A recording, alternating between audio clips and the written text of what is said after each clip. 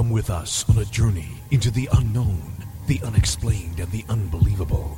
We will test your senses and challenge your beliefs. A world where science and religion clash. Or do they? You will meet real people and hear real stories, but you will not believe. You will witness strange sights and hear strange sounds, but you will not believe. This is the New England Ghost Project. Welcome to the nightmare. Good evening, or wherever you are, whatever the hell it is. I am Ron Kolick, your host, and welcome to Ghost Chronicles International. With me, all the way from the UK, is the gold standard in ghost hunting, Mr. Steve Parman. Good evening. Welcome to the UK, where we're blowing things up night. What do you mean? Well, here in the UK, we have a celebration every November the 5th, which recognises the dastardly deeds of the gunpowder plotters who tried to blow up Parliament. And one Guy Fawkes, probably the only honest man ever to have entered Parliament, or the only man ever to have entered Parliament with honest intentions, to blow the bloody place up. So but he got caught. Is it a celebration of the act, a celebration of him, a celebration of what? It's actually a celebration of him getting caught and the gunpowder plotters, the treasoners, getting caught. Oh, okay.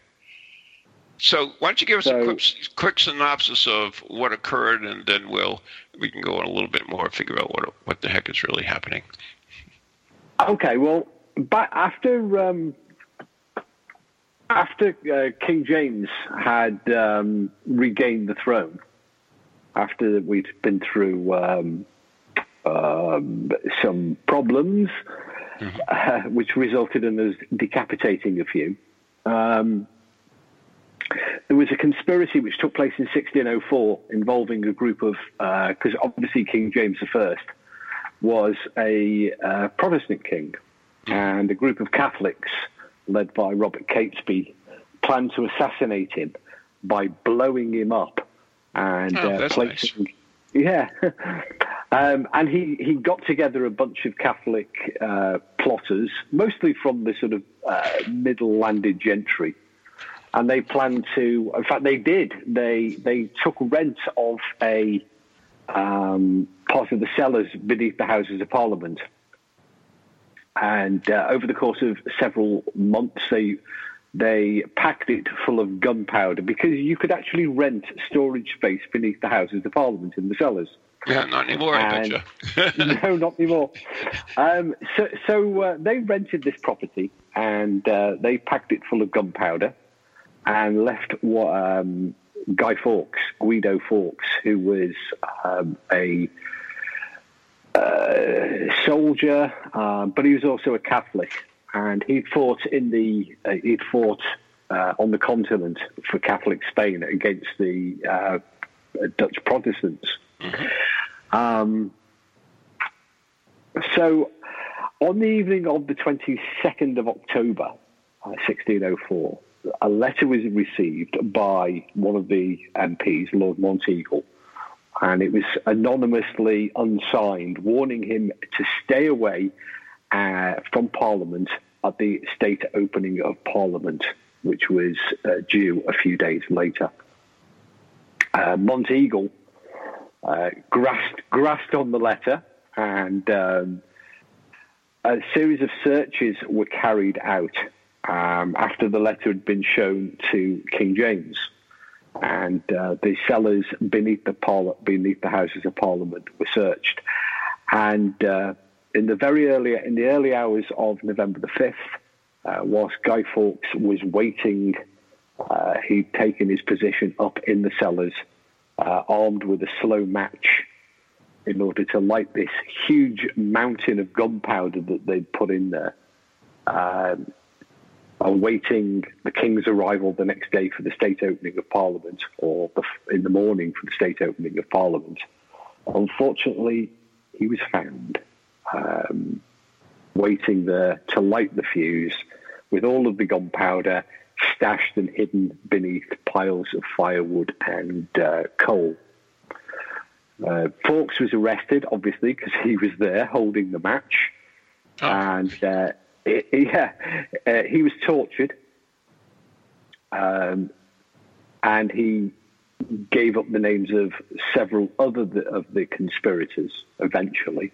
Mm-hmm. But the other conspirators took flight, and they all basically ran away, realizing that the plot had been foiled.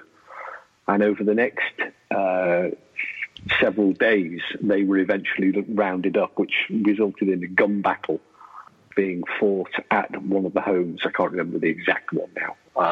One of the conspirators. And to this day, Fawkes and the rest of the plotters were all obviously executed.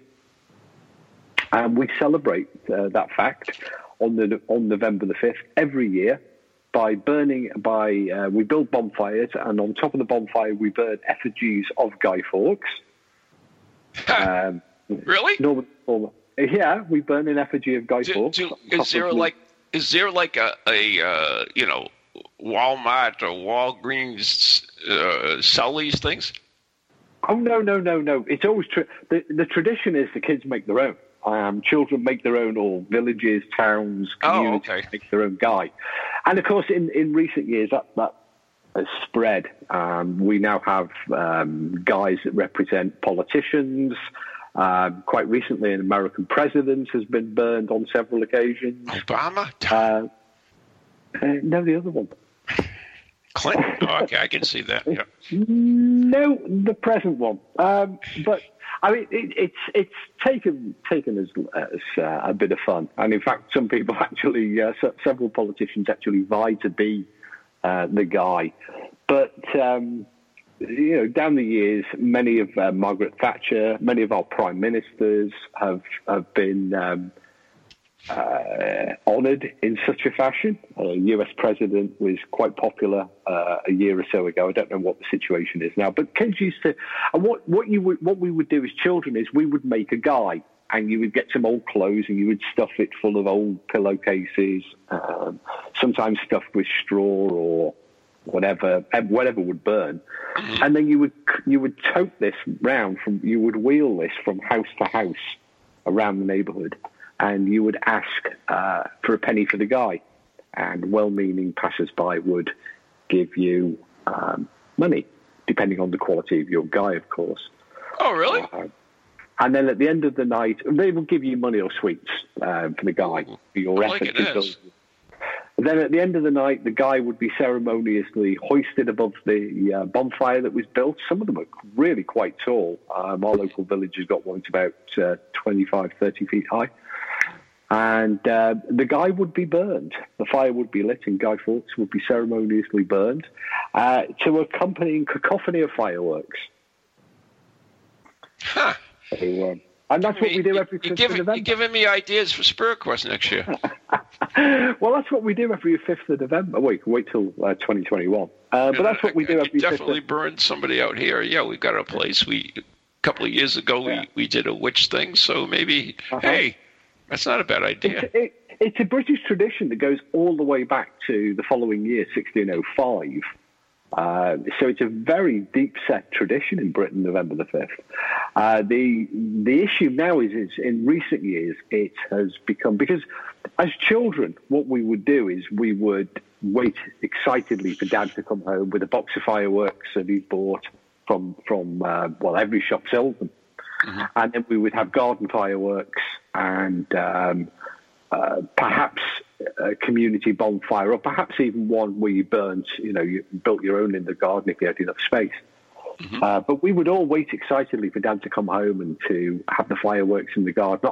And that was always accompanied by hot dogs or... mushy peas? Anything like that. There was a number. Hot dogs and burgers are quite traditional. Potatoes cooked wrapped in tin foil and then cooked in the embers of the bonfire is another traditional one. Mm-hmm. Cinder toffee. So all of those would be consumed, and we would watch fireworks, and it was part of growing up. But in recent years, all of the liberals have got hold of it. Now we've got, in fact, I was watching on the news before, we've got people whinging and whining about their pets being upset by the noise. Yeah, being scared. And people with PTSD, and people with horses, and people with... And so now it's become kind of politically incorrect to have your own fireworks, and we are encouraged by the powers that be either not to have them at all, or if you are going to have them, go to a community event. So there you go. That's where the family are tonight. Without you? I know, I had to miss it. I had a radio show to do. You should have bowed out. I try not to. Yeah. But we could have done it live from the firework display, which started 11 minutes ago. That would have been cool. Well, it would have been noisy. You wouldn't have heard much. But it'll go on from... the first fireworks started around 6 o'clock, so a couple of hours ago, and intermittently, as different sort of house parties go off and the community ones go off. So, as I said earlier, you might hear some bangs and crashes during the show. It'll go on till quite late. It's normally over by about 11, 12 o'clock at night. Yeah, our big 4th of July is our big firework display today here in the States. Very, very similar. Very similar. Is fireworks primarily just for this day, or do you have other holidays that they're used in as well as the a feature? Traditionally, only the 5th of November was considered to be bonfire night or fireworks night or Guy Fawkes night. It had different names. But in the last 20 years, the New Year has become a very popular time for fireworks. Uh-huh. And so that's in fact in some cases that's now become more popular. So you're likely to, and at the moment we've got a midweek when November the 5th falls midweek, like it's doing at the moment. Mm-hmm. You can often have so it'll be last weekend and next weekend. And, of course, the British weather can play its part as well. So there will be bonfire parties tonight. There was some last weekend just gone, and there are several more the weekend coming up. So what occurs during these community ones? You talked a little bit about the backyard ones, but what occurs? I mean, is there entertainment other than the fireworks and the bonfire? Are there songs affiliated to it, or? There is one song, or there's a rhyme that goes, "Remember, remember the 5th of November, gunpowder, treason and plot." Mm-hmm. But what generally happens is, and where the boys are tonight, so their event started at 6 o'clock, and that would start, there's fairgrounds, there's music entertainment, usually from a local pop band or two. I say there'll be fairground rides, there'll be hot food, candies, and people will just party until 8 o'clock when the fireworks themselves start. Normally they light the fire about a half hour before, and so the guy's well lit, or the bonfire's well lit, and guy's normally burning by the time they light the fireworks. Makes sense. Now, is there alcohol at these events at all, or is it primarily a family thing? It's very much a family thing, very, very much. I mean, there are later ones that were, the private ones, there will be alcohol, and there are many down at Milford Marina where the big event is, where the boys are tonight. There's obviously pubs and restaurants that are serving alcohol. You can get hot punch, which is fruit-based or alcohol-based, depending upon your preferences. Mm-hmm. But it is very much a family event, very much. In fact, it's very much for the children. There isn't no self-respecting. Any child over the age of about 1 will be down there, I guess. Except for the liberals, of course, who are all staying in looking after their precious dogs and cats. Right, goldfish. Yeah. But you know what? Wherever the creature is traumatized. I mean, these people, though, they were on the BBC News before going, "Oh, my little Fido." Well, hang on a minute. Bonfire Night, the 5th of November, has been celebrated since 1606. Mm-hmm. And we've been doing this year in, year out, and generations of Fidos and Fluffy the cats have just got on with it. So we were always told that make sure your pets are indoors because they don't like the loud bangs, and we just got on with it. But now apparently that's all. We've got the people because their horses get upset. Oh, precious hamster gets upset. It's like they've got no sense of history, these people. I mean, this is, as I said, it's a celebration of the what we say is the only person ever to enter Parliament with honest intentions. Right. So, yeah, they're all doing that. But in actual fact, if we just move back a little bit, back to 1604, and people can Google this, particularly if they search for Guy Fawkes, Guyfawkes, and have a look at some of the documents, because he was tortured on the instructions of King James personally, and he was instructed to be tortured using the rack. In fact, that's going to hurt. Yeah, in fact, James said the gentler tortures are to be first used unto him, and then proceed by degrees to the worst. So he was transferred to the Tower of London, and King James composed a list of questions to be put to Fawkes, who was using the pseudonym of John Johnson at the time. Now, Fawkes eventually signed his confession. And there's a comparative signature which you can find easily online of Fawkes' signature before torture and the signature after torture, which was it's barely legible. It's just a scroll because they've absolutely, they'd physically broken it with the rack. Over a period of many days. The torture started almost immediately the following day, and eventually he confessed on the 9th of November. So that's a long run. So then he was thrown into prison while they continued to investigate the plot, because there was obviously a lot more people involved than this. I mean, Fawkes was only the guy holding the matches. And he was the main conspirators, those that hadn't died in the shootout that took place some weeks afterwards, were tried and found guilty. Mm-hmm. And they were pronounced guilty of high treason. Now, you're really in the crap if you get found guilty of high treason. This isn't going to end well. And they were condemned to be drawn backwards to their death by horse, put to death halfway between heaven and earth. So that actually doesn't mean, so they're going to be half hung until they're nearly dead. Oh, until they're nearly dead. So they're dragged backwards by the horse, bouncing the person's head along the ground. Mm-hmm. Then they're hung until they're not quite dead. Then they're cut down. The genitals were to be cut off and burned before their eyes. Oh, that's not nice. It gets better. Then the stomach slit and their bowels removed and held up in front of their eyes.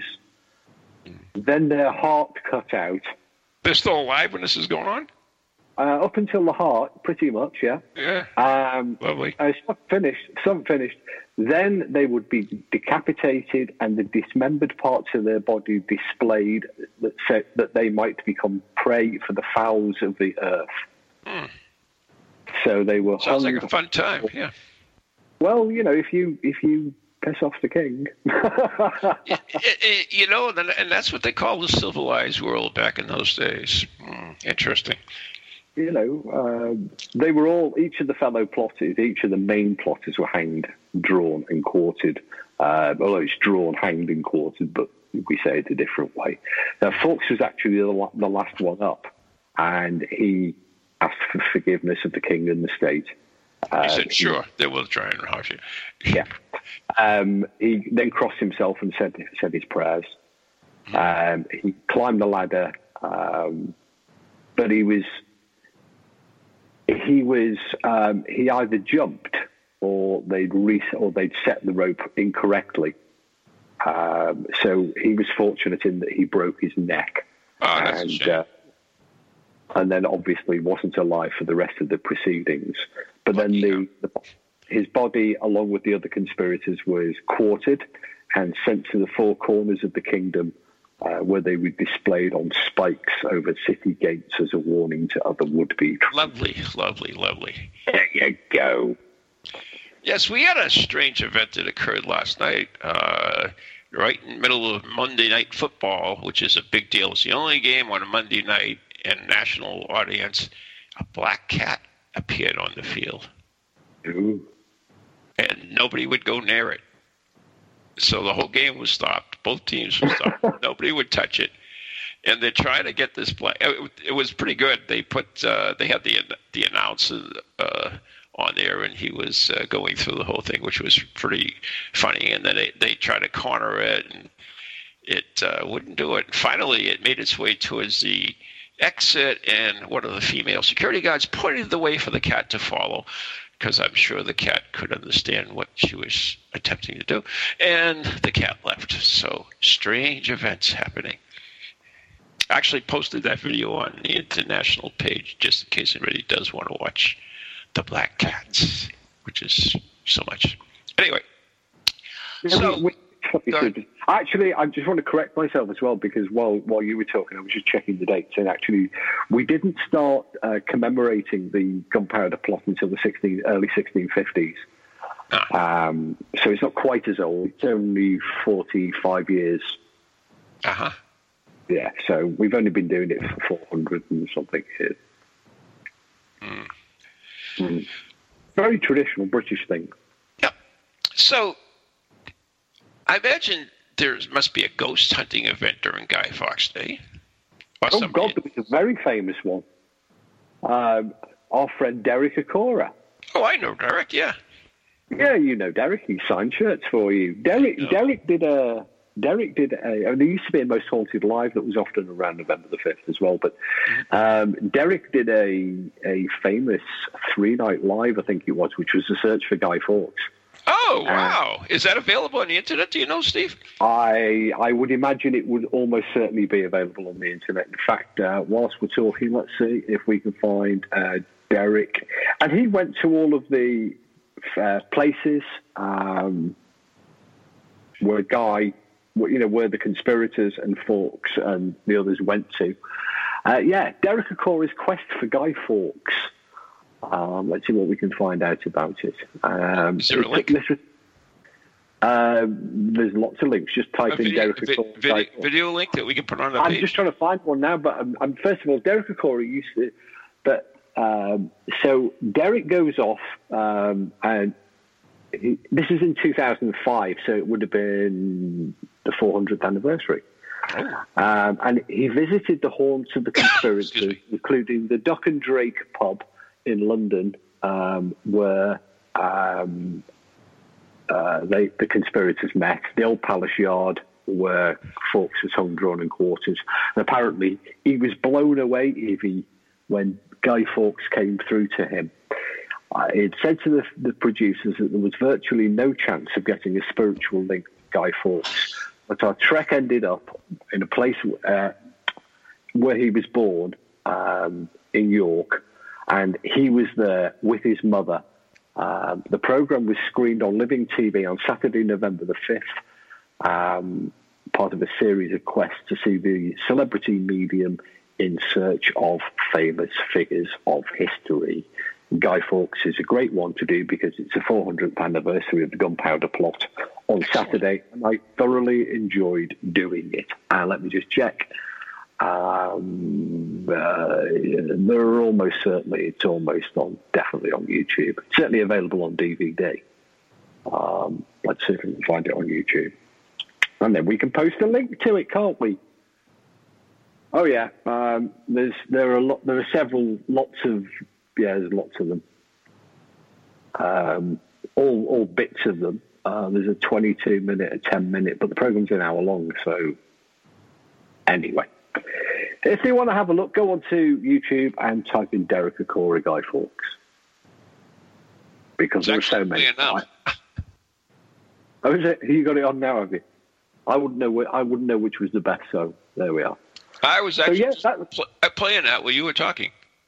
The place that they end up, and I can't remember the name of the hall now, where the gunpowder plot ended up in a gunfight when the conspirators all holed up and the king's troops arrived, and a firefight broke out, or rather a musket fight broke out. That was one of the chief places that was investigated by Derek, but also it was a popular ghost hunting venue. I don't know if it's still available. I think it's Catesby Hall, is it?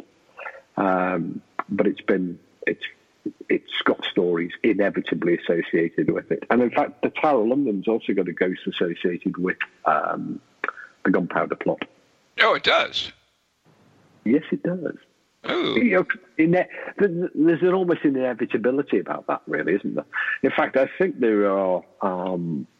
I know you're sitting in front of your computer. Just type in gunpowder plot ghosts. I'm sure you're going to find that we've got several dozen of them. But yeah. I don't believe Zach and co have done it. I know Most Haunted definitely did. There have been other TV shows. Because it is such it's something that's ingrained into the sort of British psyche, the gunpowder plot. It's one of the sort of things that it's the last big celebration before Christmas, and it is the run up to Christmas. That's why so many kids get excited by it. But anyways, Guy Fawkes must be sticking his head in here because we've got to take a break right now. You're listening to Ghost Chronicles International right here on TogiNet and PowerX Radio, brought to you by Circles of Wisdom, 386 Merrimack Street in Methuen, Massachusetts, and of course the Gallant Messier Family Law Group on High Street in North Andover, Mass. We'll be right back after the following massages.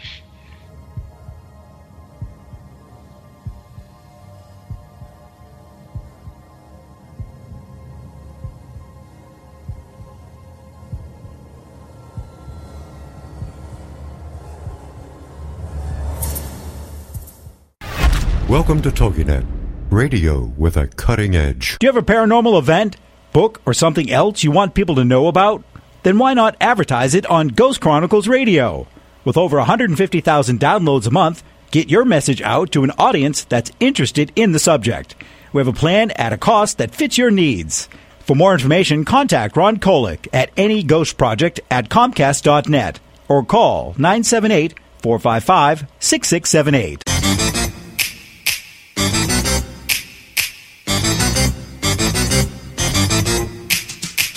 They're creepy and they're kooky, mysterious and spooky. They all talk gobbledygooky, the Para-X family. The shows are paranormal, not stuffy but informal. The topics are abnormal, the Para-X family. They're strange, deranged, unrestrained. So grab your favorite brew, it's time to rendezvous as we give awards to the Para-X family.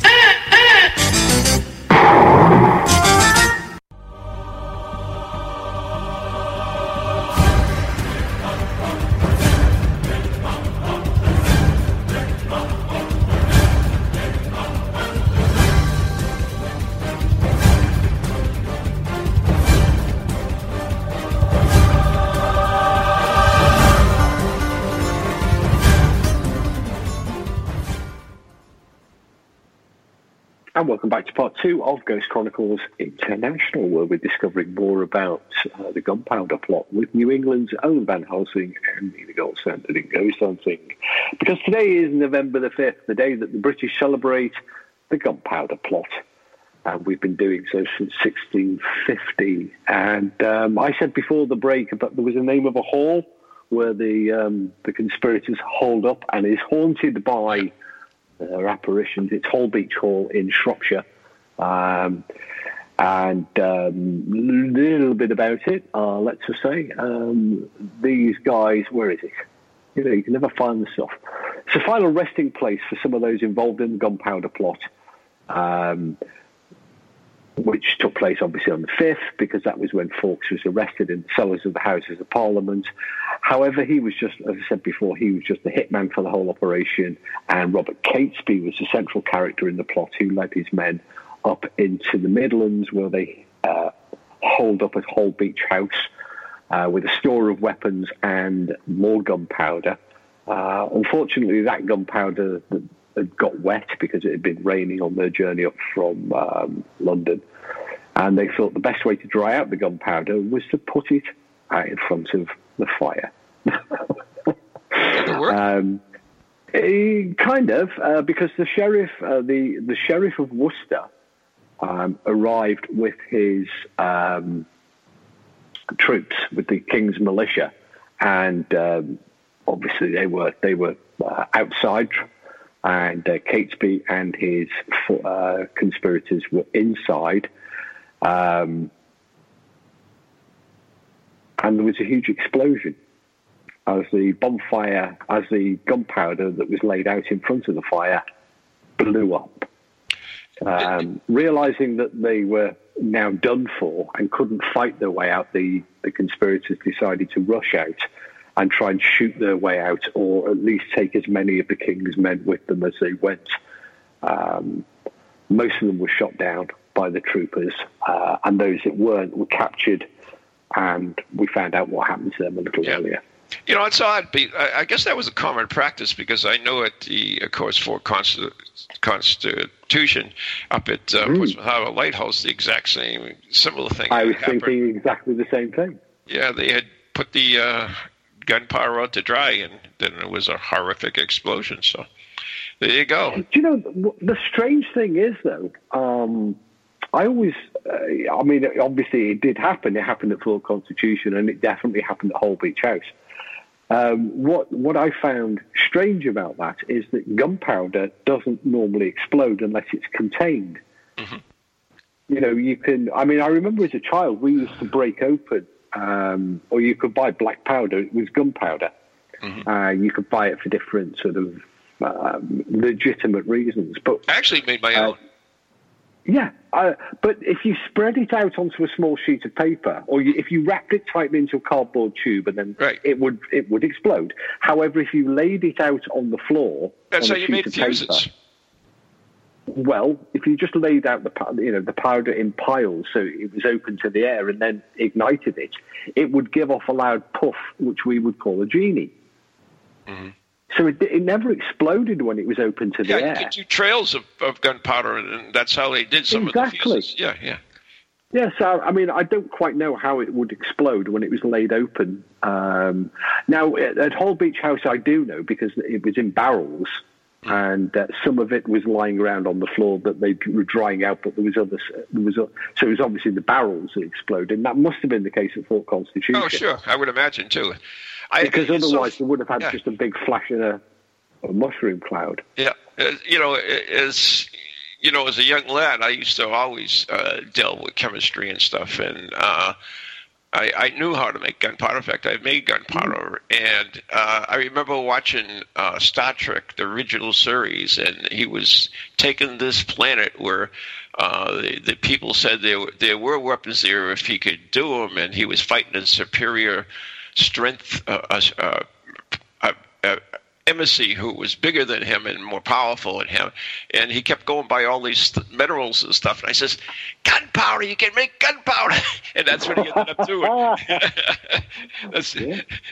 We all did it as kids, didn't we? Charcoal, saltpeter, sulfur. Yeah, I'm not going to give out the full recipe. Yeah, that's Homeland Security making bombs all over the place, and we're going to get blamed for it. You realize that, don't you? The recipe for black powder is well known to almost every child at high school grade and above. Mm. But anyways, so I was able to do an investigation. Well, it was a public event, but it was at a really cool place, the old meeting house in Portsmouth, ancient clock tower. It's actually still got the original mechanism, which they have to wind every 2 days every week, and with the heavy weights and everything. It's really a cool building. Was part of the red light district. Was what do you call it? Like a slave place as well. It was awesome, and it was really interesting, the history of it. I think that's one of the one reason I think that I enjoy ghost hunting so much is that you get to go and visit all these historically significant buildings and places. Don't you agree? To an extent, I do. I know. I mean, this is something that cropped up whilst I was over there quite recently, because Dylan, who was over as well, likes to, and he did. He went off for several days touring around New England, looking at haunted locations like the Borden House, and et cetera, et cetera. I think for me, it's always been, and I've been privileged to be inside, off the beaten tourist track of some fantastic locations, Dover Castle, and other great sort of stately homes and castles around Britain. And it is a huge privilege and an honour. But I don't get the same thrill out of just, I can visit them on any occasion that I choose to. And admire them and and there. But when you're over here, you can't. You can't do that because you're in England. But you can get to visit some awesome places here. That's what I mean. I've been to some awesome places with you. We've been to Hammond Castle, and we've been to probably one of my favorites is Heron. I love Heron. Old Manse. The Old Manse. Now, I like them just for their history, and that's what I was talking about, Steve. That was my point. Yeah, I mean, but I wouldn't go out of my way to go to a building just because it was haunted. Oh no! That was my point when I said it. I said it's because you got to visit all these historically significant places. It had nothing to do with the ghosts. It was because I was able to attend these. My bad. But I absolutely do. One of the great, I've said it before, one of the great privileges is the fact that often if you are there conducting an investigation, television gives you great access, even better access on some occasions because they're paying a lot of money. Yeah. It's to spend time off the beaten track, going to the areas of the building that even as a tourist or a visitor you wouldn't normally get access to. And getting to discover a lot more about the building itself and the history of the building and connecting with the history. You have to have quite a well-developed sense of history. I think it goes hand in hand with investigating. Right. And it's one of the things of being British is we get a bit blasé about our history. We're not short of old buildings over here. Mm-hmm. And you can get quite blasé about it.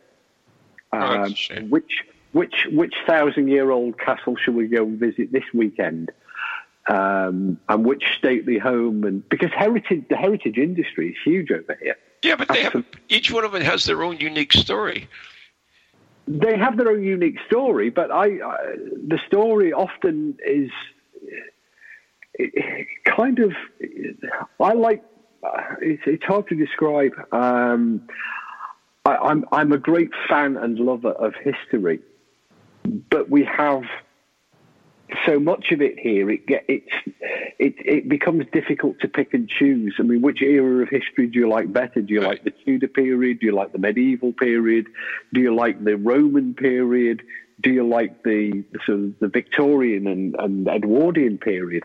And there's a lot about each of them, and there's a huge amount to take in, and I think that's part of the problem.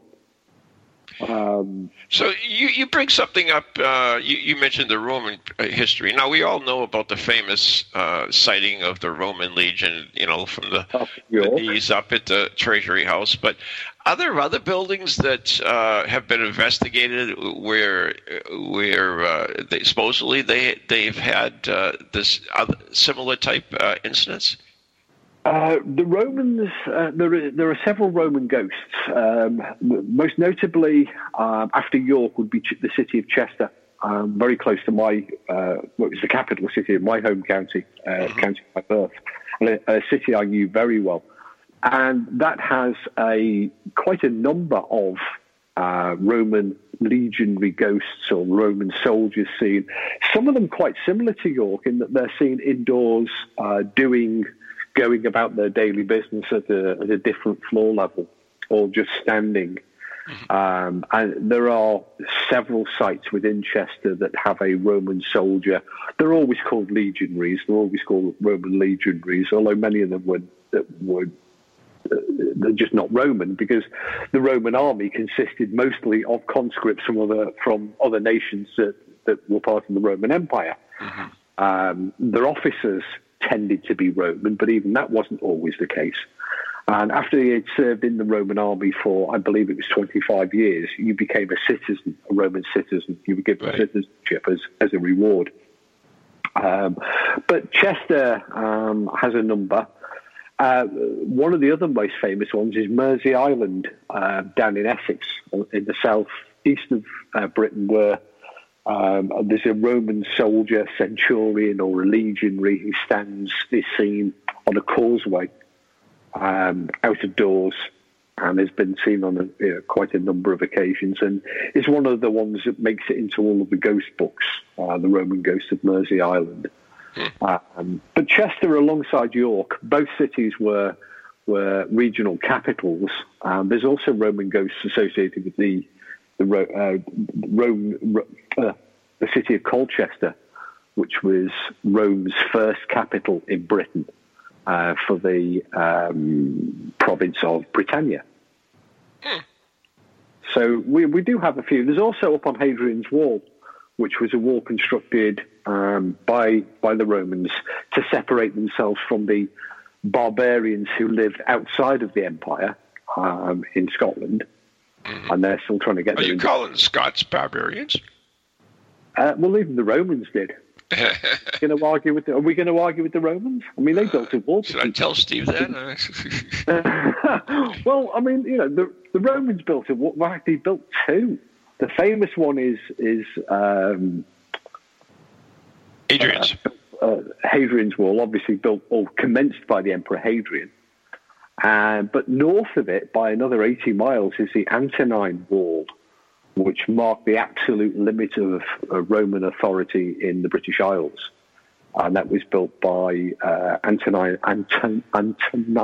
Pius, who was a... Easy for you to say. Yeah, well, it isn't. But it's called the Antonine Wall. So that actually is the most northerly extent. But the Romans, I mean, the Romans came out literally. I mean, there's Roman sites in Ireland. They brought us civilization, which we then sort of contracted out to the rest of the world, along with railways. I thought the French brought you civilization, I believe. No, the French are like... Sure. Because we all know that really all English are really French, right? Don't say that to the English. And of course, I'm talking about Normandy. Well, it was. I mean, it was French. French was the royal. They, after the Norman conquest of 1066, all of our Anglo-Saxon nobility was supplanted by the Normans, who actually shared a lineage with us, because the Normans weren't French, and in fact, the Normans fought the French on many, many occasions, because the Normans were the Northmen. And they lived in the northern part of Brittany, the northern part of France, entirely separate from the French. And they were of Norwegian descent. So they were Northmen, they were Vikings predominantly, as indeed were many of the British. And that's why 66 happened, because King William I of Normandy, who was a descendant of a Danish king, was promised the crown by William Godwin, who was Harold Godwin, who was another descendant of a Viking king, upon the death of King Edward the Confessor. Himself was a descendant of a Viking king. So we have this sort of... So basically, one group of Vikings decide that they were going to attack us, but they spoke French. And so for the next 200 and something years, the court language of England was French.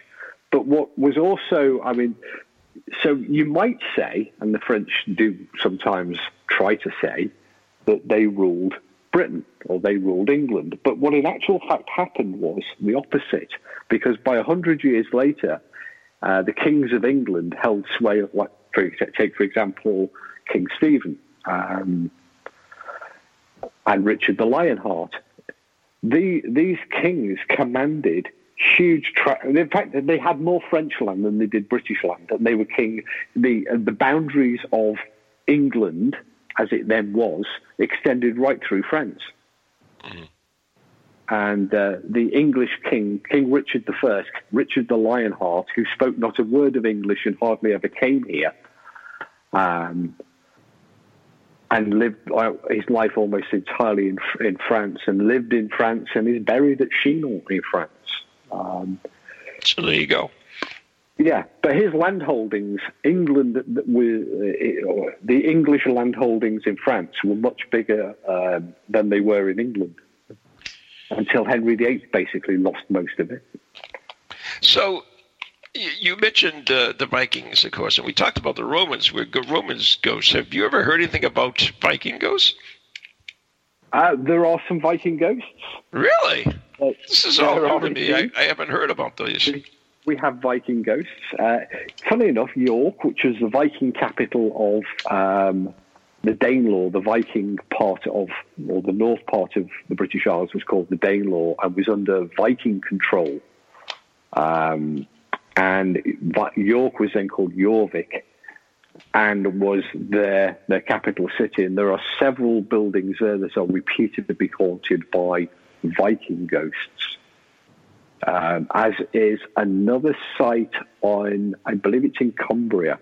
So they've done investigations there with the Viking ghosts? Not in any meaningful sense. These are ghosts in folklore and mythology. I was just curious, whether they would speak English or would they speak Danish or... Well, they didn't even speak. Even the English didn't speak English then. Well, we spoke Anglo. Well, that's what I mean. So if you did EVPs, it sounds like EVPs, what would you get? Well, nowadays they'll just tell you that they're demons and they're going to kill you. Of course. Well, of course, that's true. So I never thought of that.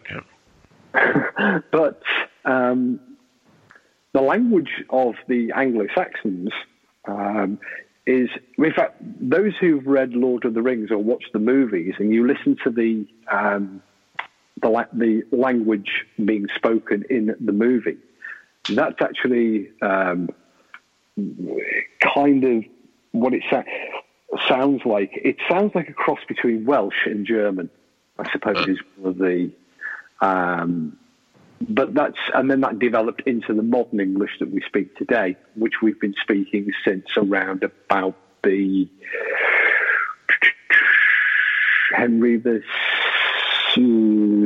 just before the Tudors. Right. Around about the mid 1400s, we switched over to a language that you and I would recognise or muddle through, because there was still a lot of variations.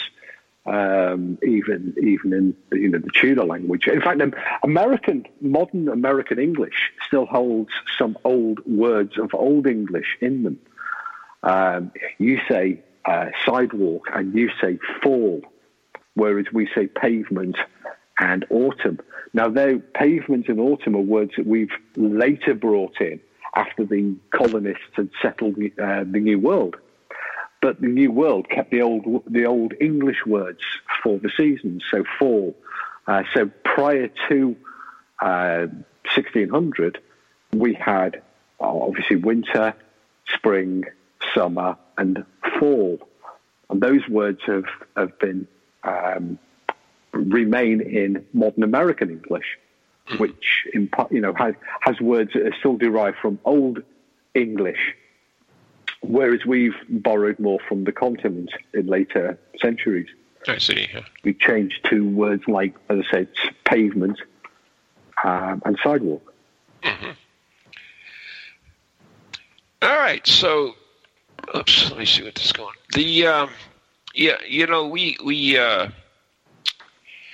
We had some interesting results. With different EV. Let me rephrase that. When the original EVPs they were receiving, they were so different than the ones we have today. Very seldom do you see languages in the EVPs. Mostly they're just English, or they're just one word of a foreign language. Or that's what they're believed to be. Why do you think that it's changed so much since the original researchers, EVP researchers, to today's modern-day ghost hunters? Well, I think that's because EVP itself has changed dramatically. If you look back at the earlier researchers, what they were discovering was, in fact, Rao Deva made a classification of electronic voices, which you still hear, that was a Class 1 EVP, and that was a Class Class A EVP. Yeah, Class B. Yeah. Exactly. Now, Rao Deva's definition for what they are is very different. So Rao Deva made some very clear distinctions in that EVPs that they were getting, and researchers who still work in that style still get those style of EVPs, which are often long sentences, often polyglot, which means that there might be several different languages used within that one communication, that one sentence even. And they're also rhythmic and characteristically speeded up when compared to normal speech. So they were faster, they were rhythmic, they were polyglot. Now, that doesn't work for television. That doesn't work for the modern ghost hunter who wants an instant result. And this all comes about with essentially the Frank's box and the work of Frank Sumption in the early 2000s, where he wanted to develop a direct two-way speech radio using the old broken car radios to scan through the bands. And what you end up with is very short staccato broken words, and we've all heard them, the chop, chop, chop, chop, chop of the scanner. But equally, the words and phrases are equally chopped up and very short, very staccato. So you end up with the message being often just one word. Exactly. Because what you're dealing with in reality is almost certainly people perceiving normal radio chatter that's been chopped up and hacked about. So for instance, we did the Hack Shack on at this event, and of course we asked questions, and you listened as the radio throws out a bunch of stuff, and then all of a sudden you get something that kind of makes sense to what you said, and they grab that. Whereas everything else that was said up to that point is discarded. And also, they appear to be more interactive because of the nature of the question. Because if you look at transcripts of what Rao Deva was doing, he was actually having conversations. What the modern investigator is doing is saying, how many ghosts are there? Right. What is your name? Now, in those cases, a single phoneme, a single I can't remember the bloody word now, will suffice. So one, or Fred, or Simon, you don't need very much information. You go, oh my God, that was correct. It said there were 5 of them, and the name was Simon. And so the question is, the person is being led by the noise. So they're asking, and in fact, I've seen it where the instructions are given in conducting EVP experiments, where you should only ask, don't ask a long question or a question that needs a long answer, because they can only answer in short bursts, because the spirits can't communicate in longer sentences. We know that's and not yet true. That also flies in the face of all of the published EVP research that was done by the likes of Rowdiva and others from the World ITC Confederation. And they're still doing that work, and they're still getting those two-way communications that are much longer, that have that rhythmic, speeded up polyglot characteristics. Right. So I think it's just a case of people have been led by what they're seeing, what they're hearing on the media, and their own desires to have some affirmation of their beliefs. Mm-hmm. And of course, you've got to tell people what they're going to hear. You absolutely have to. So, anyways, that was holy. That was the doorbell, and it could be the doorbell, I don't know.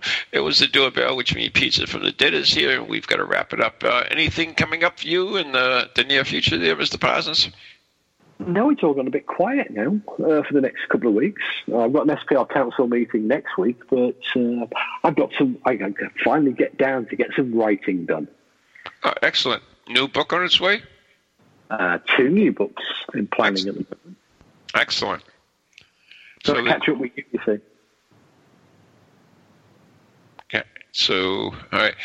But anyways, thanks for explaining all about Guy Fawkes for us and the whole deal with that, and giving us a little bit of insight into ancient British ghosts, because we know you have a ghost meter pro. Thanks to me.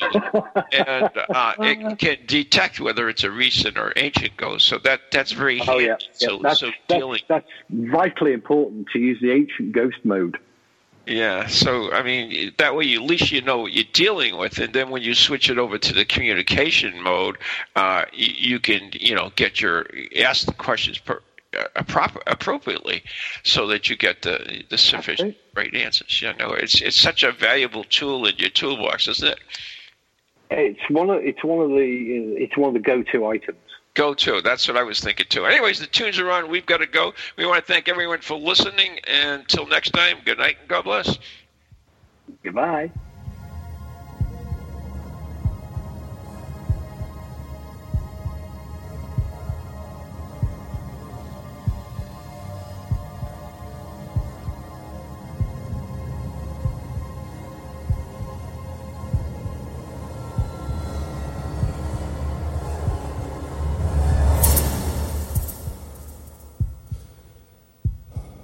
From ghoulies to ghosties, long-leggedy beasties, and things that go bump in the night. Deliver us, good Lord.